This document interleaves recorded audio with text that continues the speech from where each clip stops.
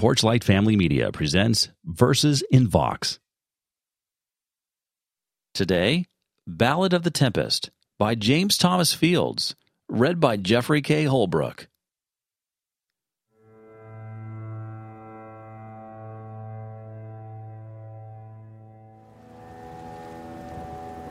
We were crowded in the cabin. Not a soul would dare to sleep. It was midnight on the waters, and a storm was on the deep.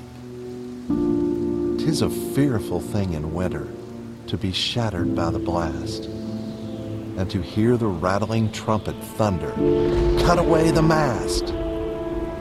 So we shuddered there in silence, for the stoutest held his breath, while the hungry sea was roaring, and the breakers talked with death.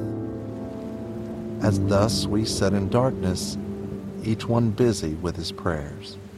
"We are lost," the captain shouted, as he staggered down the stairs.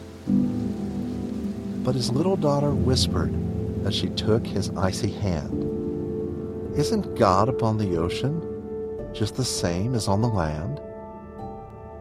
Then we kissed the little maiden, and we spake in better cheer, and we anchored safe in harbor when the morn was shining clear.